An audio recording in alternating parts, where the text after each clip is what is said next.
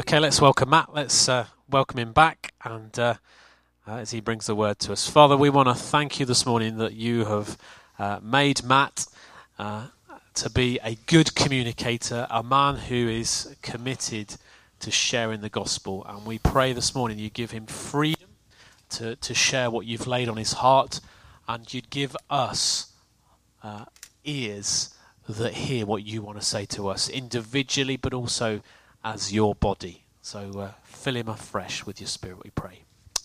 Amen. Thank you. Amen.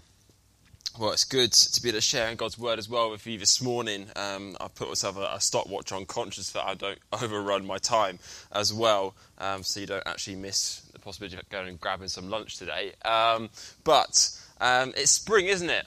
Spring is here. I feel like it's here, don't you? I like spring as a season, not least because of the flowers and everything else that seems to come to flourish, but also it's the time when you begin to see bees go out into the fields, don't you? You begin to see bees in your garden potentially, and bees go out to go and collect their main source of food, pollen, protein. I'm not going to have a debate today whether you like bees or not, that's by the by. But you begin to see them scurrying and going from flower to flower. But bees are fascinating, aren't they? They actually are fascinating, because without bees, I don't know if you realise this, but our ecosystem would just, in terms of the flowers, would just collapse. Because actually there's some flowers that can't self-pollinate. I don't quite understand that, but there's some flowers that can't. So actually bees are essential to some flowers to actually thrive and survive and flourish. And it struck me actually then that our lives, just like the bees' lives, but actually a bee's purpose sometimes in their life isn't ultimately about themselves completely. And it struck me that actually our life, our work, actually isn't always just about us, is it? It's actually so that others can flourish and that the kingdom of God can flourish through our work. And that's kind of what I want to speak about today, just for a moment's time. I've entitled my message, I said to Amy that I wouldn't sing it completely, but work, work, work, work, work. Some of you might get that reference. Some of you might not, depending on what radio channel you're listening to. But anyway, it's all about work. And don't switch off if you don't have a full-time job. Don't switch off. Just stay tuned in for the next 15 minutes, because it is completely relevant what I'm about to speak to you this morning. Because actually, the reality is that, and I sort of created this mini-series that you're getting a part one of. I sometimes do this. I create a sermon series just because I feel like I get a word from God and I just want to write it down. This is my sort of first part, and we're going to reflect on the book of Daniel and chapter 1, if you want to go there with me in a moment. But Daniel chapter 1. But it struck me that actually so often in our lives that we could actually fail to live out the vocation and the calling of what God has placed in our lives. Because actually there's a difference between a job and a vocation. There's a difference between a job and a vocation. Because if you look from the Latin word vocatio, it literally means calling. It literally means calling. And I think the problem is so many of us, potentially, I haven't actually had the opportunity, maybe even, if it would be at school or college or through our early career, to stop maybe and go, actually, God, what is it that you've called me to do? What is it in your sovereignty? What is it that you've placed in my heart to do? Maybe you've come to Christ later on in your life, so actually you haven't had that sort of teaching yet. So maybe you haven't had the opportunity yet to stop maybe just for a moment and say, actually, God, what is it you've called me to do? What is it that you've called me to do? See, there's going to be 3 questions that I'm going to be teaching my girls as they grow up. 3 questions. And the third one really isn't quite as important. And I actually asked these questions this morning to Olivia over breakfast. She didn't quite understand the questions just yet. She's a bit too young, being 4 years old. But I said, and it's these 3 questions. And I think ourselves should be answering them, I hope, today. Who is your master? Who is your master? We all have a master today that we serve. Actually, I didn't realize David was going to read that passage about money, but actually, maybe it's money that you serve. Maybe money is the thing that is your master. Maybe it's someone in your life. Maybe it's yourself. Let me tell you, if it's any of those things, it's only going to go one way and it ain't going to be a good way. Who is your master? Because actually I believe we've been called to serve the creator of the universe. That is the master. And that actually he should be the one that we look to for divine inspiration and guidance on big decisions and small things in our life. Number 2, what is your mission? What is your mission? I put emphasis on your, because actually it's you. It's your unique gifts, your unique purpose that God has breathed and spoken into your life before you were even born. He spoke into existence over your life. What is your mission? And thirdly, who is your mate? I use the word mate because actually it doesn't have to be partner, wife, husband, but actually who is your mate? Who are the people that you're journeying with in your life? 3 questions that I think are so important for each one of us as we journey through that vocation of the calling that God has placed in us. But as I mentioned, I want to talk about work today, okay? And I want to take you, if I can, to the beginning of Genesis, when God created the heavens and the earth. If you've been to Bible, been to sort of Sunday schools, you know this story that God put in 6 days, worked hard, and he created the heavens, the earth, the sea, the sky, the birds, the bees, every single thing he created. And on the 7th day, he rested. Have you ever stopped to think about that? Actually, God didn't rest because he was tired. God doesn't get tired.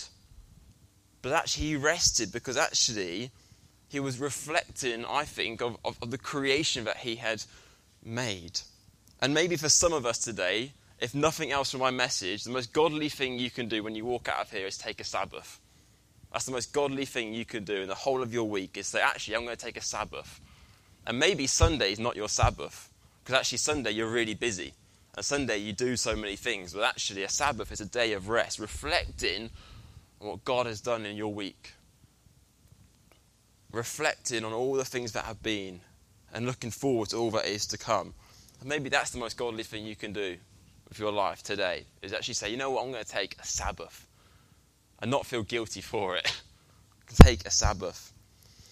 But I want to take you to Genesis 2:15, because it says, the Lord God took the man and put him in the Garden of Eden to work and keep it. I'm going to repeat that. The Lord God took the man and put him in the Garden of Eden to work and to keep it. Now this is before sin ever entered into the world, right? Before sin ever entered into the world. And what was the man doing? Working. I'm sorry, everyone, brothers and sisters, but before sin ever entered into the world, there was work. But actually, in the perfection of the garden, there was work. There was stuff to be done. There was a job to be done. There was work. And actually, I want to challenge our sort of views on work and the views of what we do in our day-to-day life. Actually, that work is not inherently bad. It's not inherently something that we should dread. Yes, there might be aspects which are difficult, but actually it's not inherently bad. I mean, again, not to be a bearer of bad news, but in the new heaven and new earth, there is going to be work. So those of you that are retired right now, I'm sorry, but you have to put a shift back in soon. Because actually there's going to be work in the new heavens and new earth. God says there will be work. But the good thing is there won't be any of the thorns and thistles that come with work. I won't get complaint emails or something when I've done something wrong. I won't get deadlines to have to meet. Work will look differently in the new heavens and new earth. But there will be work. I love what Timothy Keller says about work. He says this: work is as much of a basic human need as food, beauty, rest, friendship, prayer, sexuality. It's not simply medicine, but food for our soul. Food for our soul. Work is good and can be good.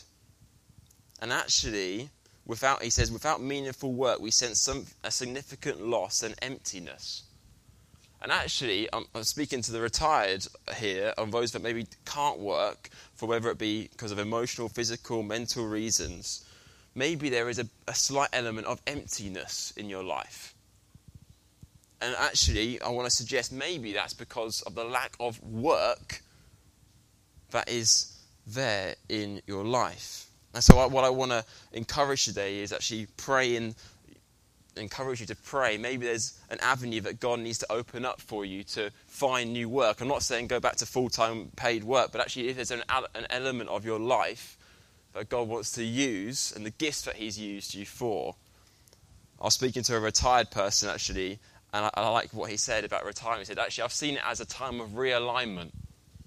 Not retirement, but realignment, where God's just using me for different things now. I've got more freedom, so I'm not burdened down by, a 9 to 5, but actually I can find new things to do in my retirement. A perfect example for me in my life, and you'll know him because he comes here and speaks from time to time, is Philip Warburton. He's, for me, someone who's a really good example of someone that has taken retirement and almost probably does more work now. Am I right, Steve? I don't know. But he pours his retirement into young ministers, into leaders. Dave is a benefactor of that still today. And there's so many other leaders that have benefited or still benefiting from him realigning his retirement so that he can continue to use the gifts that God has given him to boost the kingdom of God. See, when we look at Daniel, and hopefully some of you will know the story of Daniel, but if you don't, turn with me to chapter 1 of Daniel. What we see is that the context is in the Babylonian exile. Okay? And the Babylonian exile basically speaks to a period of Israel where that God has almost lost his patience because he keeps sending these prophets, he keeps sending help, but they just keep letting him down. They keep ignoring him, they keep frustrating him. And actually God uses a bit of discipline almost in the Babylonian exile time, because actually he uses Babylonians almost as an instrument of discipline to a certain extent. And actually there's an element of God that actually does discipline as well as love. Just like a father or a mother would, go too far and they snap. And the discipline comes in, right? Just like God, he acts exactly the same. And so we see King Nebuchadnezzar taking over the land. And he takes some of the most intellectual and also handsome. I love this in the Bible, right? The Bible says that Daniel was handsome. I mean, if the Bible says you're handsome, then you must have been a good looker, right? So Daniel was handsome. And looking at the time, and Plato also sort of influences this too, he says that roughly we can say the ages of Daniel and his friends when they were taken were roughly about between 14 and 17. So they were young boys at the time. And so they were extracted from their home and given basically a full-time sort of role within the training grounds of the king at the time. And so Daniel works in Babylon, he lives in Babylon, does all these various things in Babylon. And Babylon is an interesting place because actually 92 times in Scripture Babylon is mentioned. 92 times. And it's often used as a metaphor to describe a system that is hostile to the things of God. In Revelation, that image is used. I'm not going to go into it just for time's sake, but actually in Revelation it mentions how Babylon is this hostile environment. And it struck me that actually each one of us in our day-to-day lives go into Babylon. We go into Babylon, into that hostile environment that actually isn't for God, isn't living in the same values that is a Christian values environment. It's not completely for maybe all the things you believe in, take it from the Word of God. Each one of us has a Babylon that we go into. Maybe multiple Babylons, actually. But each one of us, I think, do have that Babylon that we are also assigned to. See, Daniel was assigned to Babylon, effectively. But actually, Daniel began to use his life to reflect God's glory in that dark situation. I mean, there was a gentleman called William Wilberforce. You might have heard of him. Many of you hopefully have heard of him. But he was working in Parliament at the time, and he gets saved. And so he decides he wants to quit his job in Parliament. So he goes to his minister before he quits, John Newton. I'm glad he did go to his minister before he quit. And he says to him, I want to quit. And John Newton says, no, I don't want you to quit. Why don't you leverage your love for Jesus and change Babylon. Because William Wilberforce saw the slave trade that was going on at the time in the UK and how they were almost being the pioneers and the ones that were pushing it forward, the slave trade, and didn't like it and he wanted to quit. But John Newton said, no, why don't you leverage your love for what you have for God and why don't you make a difference?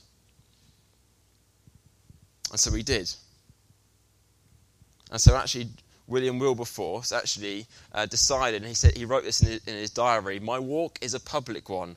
My business is in the world, and I must mix in the assembly of men that which providence seems to assign to me. You see, Wilberforce recognised that God had placed him in the position of power that he was in so that he could almost leverage it to be able to abolish the slave trade. Aren't we glad that he went and spoke to his minister before he quit? So what I'm not talking about today is, just to sort of, as I begin to close and sort of give my last 2 points, is that I'm not asking you today or tomorrow to go in and sort of begin to read your Bible for an extra hour and don't do your work. That's not what I'm asking you to do. But what I'm challenging you is actually how can you leverage your love for Jesus and the positions that you have and the places that you are and leverage them so that you can begin to change your Babylon. And how do we do it? There's 2 very simple ways we learn from Daniel that we can do this by. Number 1 is competency. The best witness, I think, one of the best witnesses, is not simply words, but actually it's a job well done. If Christians are lazy and don't work and don't put the effort in and don't love and don't care for their jobs, what example does that show to the world? What care does that show for the world? If we turn up late, leave early, sit on our phones during work, if we don't actually do a good job, what does that say for the witness? And if that's you, maybe, then please don't say you're a Christian. Honestly, because actually that witness is not a good one. We should be the first ones there, what we've got to be in terms of our time for work. We should be the ones that actually are dedicated to delivering during the hours of work that we've been called to work. Competency actually is a good witness. You don't have to say any words. Just by you doing your job well begins to speak of God's love in your life. And number 2, and that's also something that Daniel, I think, reflects in his story with the king. And what we see in Daniel 1, and this is the second one, is know your limit. Because actually Daniel's name was changed. But what we see in Daniel chapter 1 is this. Let's just go to verse 7. The chief official gave him new names. Daniel, the name of Belteshazzar, Hananiah, Shadrach to Meshach, and Azariah to Abednego. But Daniel resolved not to defile himself with the royal food and wine, and he asked the chief official for permission not to defile himself in this way. And so what Daniel did was when he was living in the king's courts, they wanted him to eat this food. Now, I was challenged by this week, because actually I always think of this food being really lavish, right? And it was lavish, but actually it wasn't because it was lavish. That's not the reason why Daniel didn't want to eat it. He didn't want to eat it because he didn't want to eat food that wasn't prepared in the right way because of his Jewish descent, because of his beliefs in Yahweh, in God. That's why he didn't want to eat it, because it would go against what God had called him to do. And there was a limit there. And actually he said, no, that enough's enough. I can't eat that food because that is going to directly impact my relationship with God. There was a limit. It wasn't just because, I don't really fancy chicken tonight. There's actually a limit. And actually each one of us should have that too. Within our own lives, there has to be that limit we get to for our own work and our own things that we do. When people ask us to do things, actually there has to be a limit. Say, actually, you know what? I'm going to stand against that because actually I don't agree with it. And actually be bold enough to say, actually, though, that's my limit. You see, as I close now, each one of us has a calling on our lives. I believe that firmly. Each one of us has that calling on our lives. And actually God, by his divine providence and his opportunities that he's granted us, he's placed us in situations of Babylon. He's placed us with people, with friends, with family, that we have the opportunity, people that I would never meet potentially, but you do, have the opportunity to be able to witness the love of God to them. And actually I want to encourage you to live out a sense of purpose with competency. Be the best you can be. Be the best version of you can be. Not for your own sake, but actually for God's sake. So that others see God's love in your life and actually have those principles in your life where there is limits, just like Daniel. And say, actually, enough's enough. You know what? I'm going to stand true to who God has called me to be and to do in this life. Because I firmly believe that if we do that, actually we change our perspective on work, that actually it's not something inherently bad, but actually something that can be inherently good for the kingdom, lives will be transformed. And workplaces will be transformed. Because that is the mission field that each one of us, whether we're retired or not, we all have that same common mission field that we are called to directly be good news to. Because that is the Great Commission that we are all given by God and by Jesus, to go out to all the nations and transform lives. So I want to challenge us to do that today. And let's bow our heads.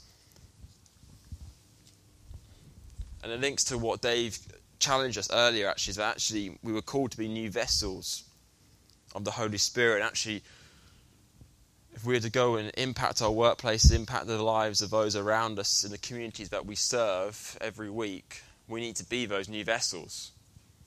We need to be those people that seek after the true master, seek after the mission that God has given us.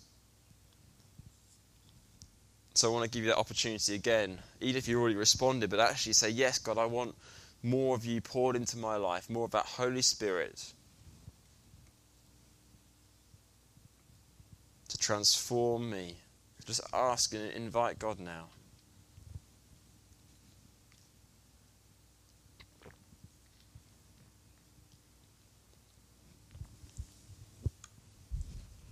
So Father God, I pray for each one of us in this room, each one of these missionaries in this room, Lord, that actually, as they go out from this place, Lord, that they would too be beacons of hope, of life, of love. That actually when they go into their Babylon, Lord, that actually they would be change makers. And people's lives would be impacted as a result. Because of the work that they do. And the jobs that they do. And Lord, might we not look at a Monday as a bad thing, but actually as a great thing, because another week that begins as an opportunity to serve you new and afresh.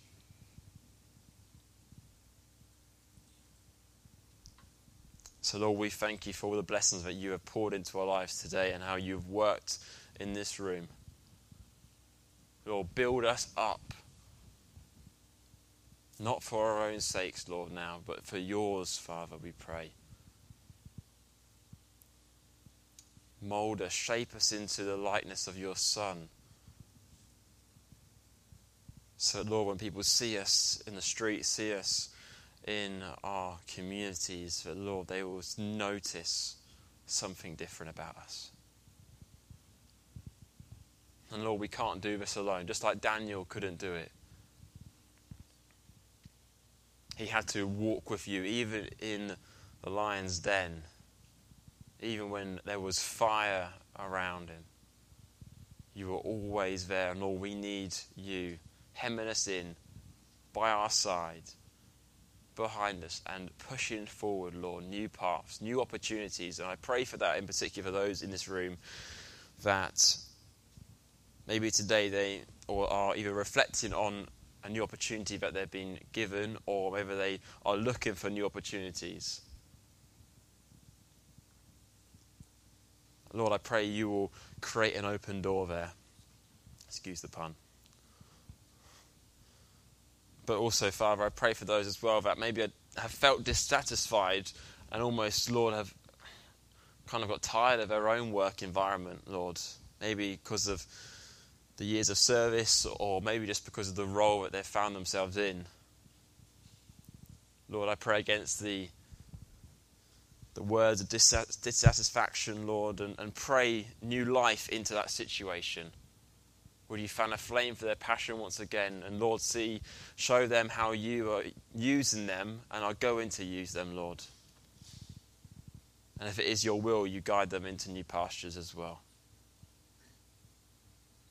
Because, Father, as your servants, we want to serve you. So, Lord, guide us, I pray, in Jesus' powerful name. Amen.